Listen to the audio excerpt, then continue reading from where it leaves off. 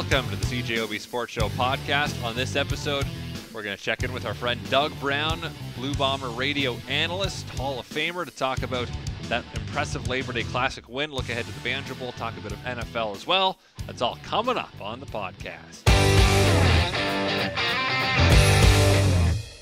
We welcome in Doug Brown, our radio analyst for Blue Bomber games. Doug, how impressed were you as a man of defense yourself? How impressed were you with the Bombers front on Sunday afternoon in Regina? Yeah, that was quite the show they put on in a very difficult environment to do it in. But what was peculiar and interesting about their approach to it was they actually dressed 9 defensive linemen for that game.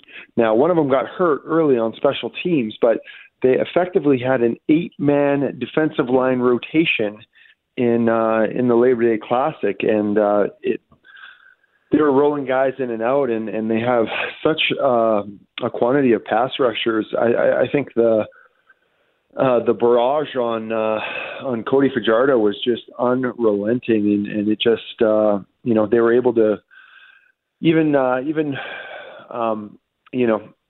looking past the 3 interceptions that he threw, if you totaled up the hits he took and the hurries and him scrambling out of the pocket, let alone a couple sacks, they did a lot of damage on him. At one point, we were up there in the booth wondering if Cody was going to be able to finish the game just from the beating he was taking from that 8-man pressure unit. And there was a moment where we thought, oh my gosh, he's hurt, and then it turned out to just be a stinger. But the situation there was one going into the game where, talking to people from Regina, they were worried about the offensive line. And boy, did that bear out on Sunday afternoon. So looking ahead to the Banjo Bowl now, what can the Riders do if they just simply are? I mean, if the Riders have a worse O-line than the Bombers have a front four, what can they do? Yeah, I mean, I think it starts, if I was Saskatchewan, a lot of guys can be better run blockers than they are pass blockers, right? There's 2 dimensions to that offensive line. So if I was Saskatchewan, I would try to run the ball a heck of a lot more than I did in the Labor Day Classic against these guys. Not necessarily are they going to get more success, but I think it would make the world go around and help things immensely if there was a run threat for Saskatchewan, because these guys are just teeing off. I think we saw the consequences of such. I'm not sure Cody Fajardo could have survived another game with the Blue Bomber front 8 teeing off like this, or those 8 men in rotation they had. It was pretty devastating. So, yeah, I would do everything in their power to try and establish, a ground game and be multidimensional, get that play action going to give their pocket passer, Cody Fajardo, a little bit of a break. A lot gets made of the whole playing the same team back-to-back weeks. The Bombers always do it against the Riders, but for years that was kind of like maybe the only one, or maybe they'd have another one that got 4 this year. As a player, when you're playing the same team a second week in a row, does the familiarity mean anything? Yeah, it does, because there's always trial and error and experimentation when it comes, especially on the defensive line.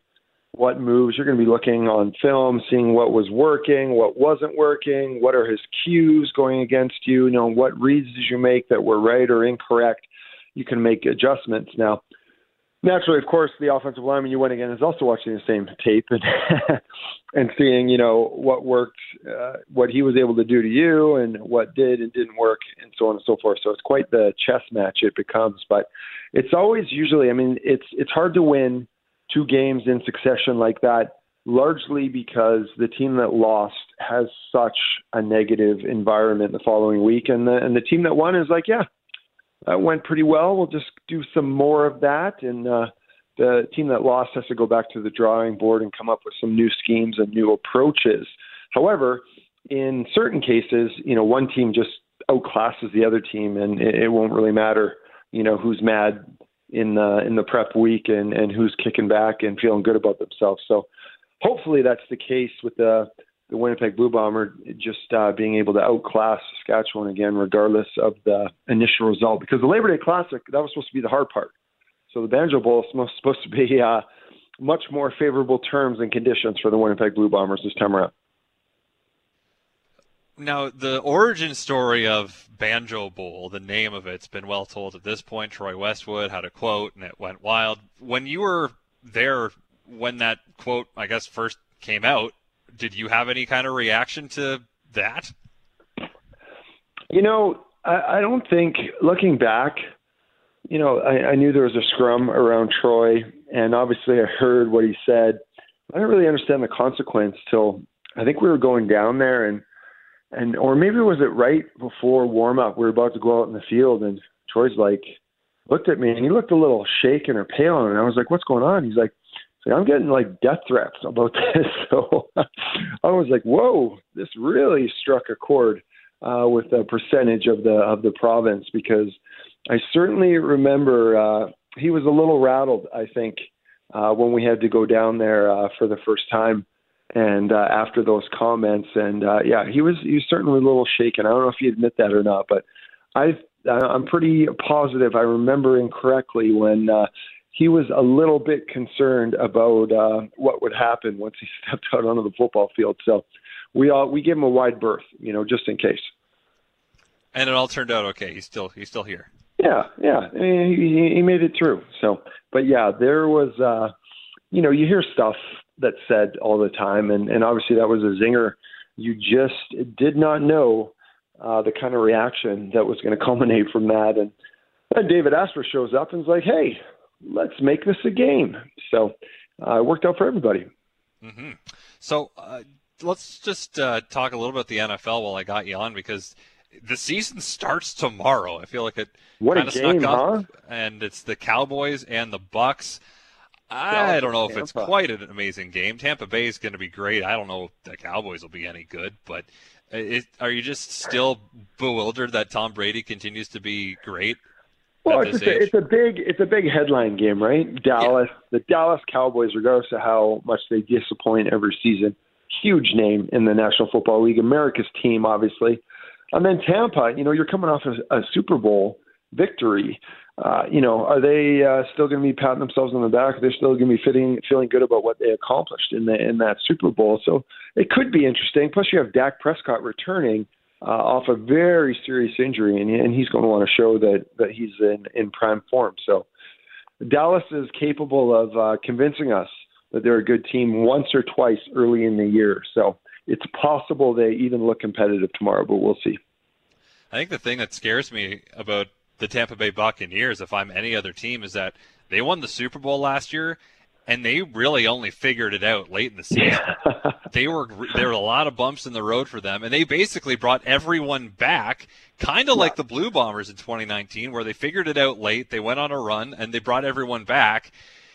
The Bucs, I mean, there isn't really a super team in the NFC. The Bucs could be able to be a juggernaut this year.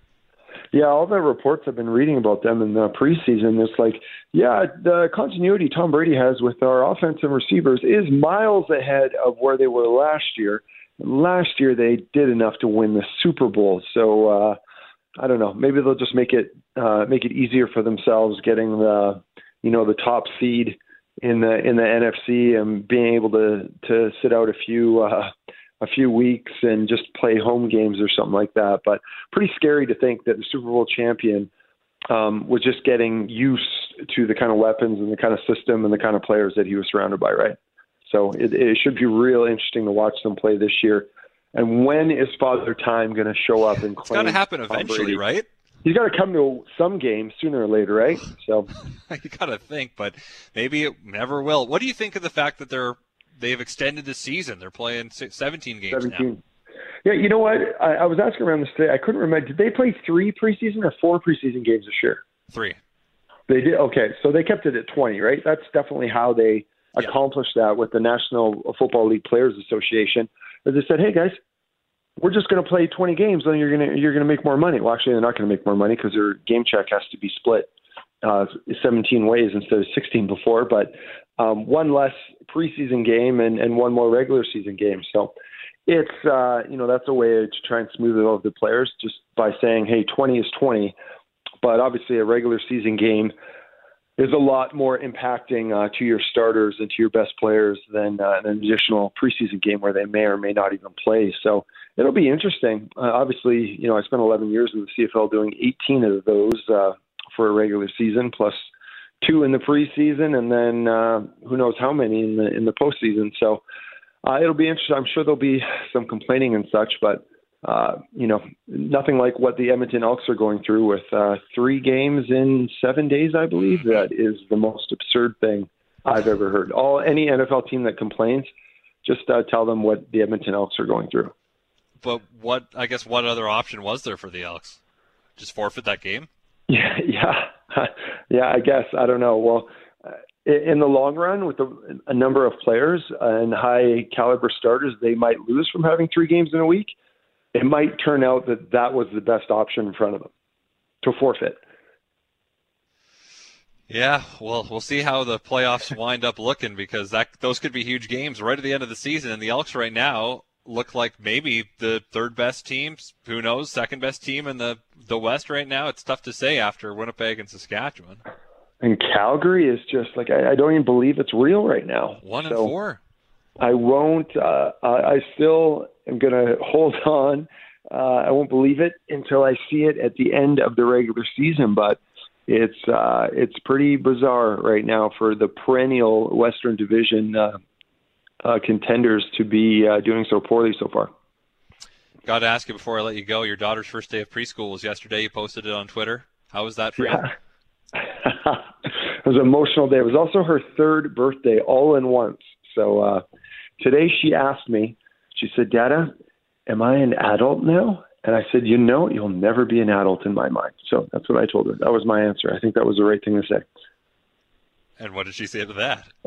Oh, she just agreed with me. She's 3, so she doesn't know any better. So that's it. All right. That's awesome, Doug. Well, I appreciate your time as always. Thanks for this, and we'll see you at the game on Saturday. No problem, my friend. We'll see you there. Thanks for having me on. Well, thank you very much for listening to the CJOB Sports Show podcast. If you like what you heard, guess what? You can hear more every weeknight on CJOB from 6:30 to 9 p.m. Of course, that is when the Jets are not playing, because if the Jets are playing, then I don't have a show, but I'll be part of the pre- and post-game coverage. Anyway, thanks again for tuning in. Subscribe if you'd like. We're available on iTunes and other places, I'd imagine. So farewell, until we meet again. So long and thanks for all the fish. So sad that it should come to this. We try to warn you all, but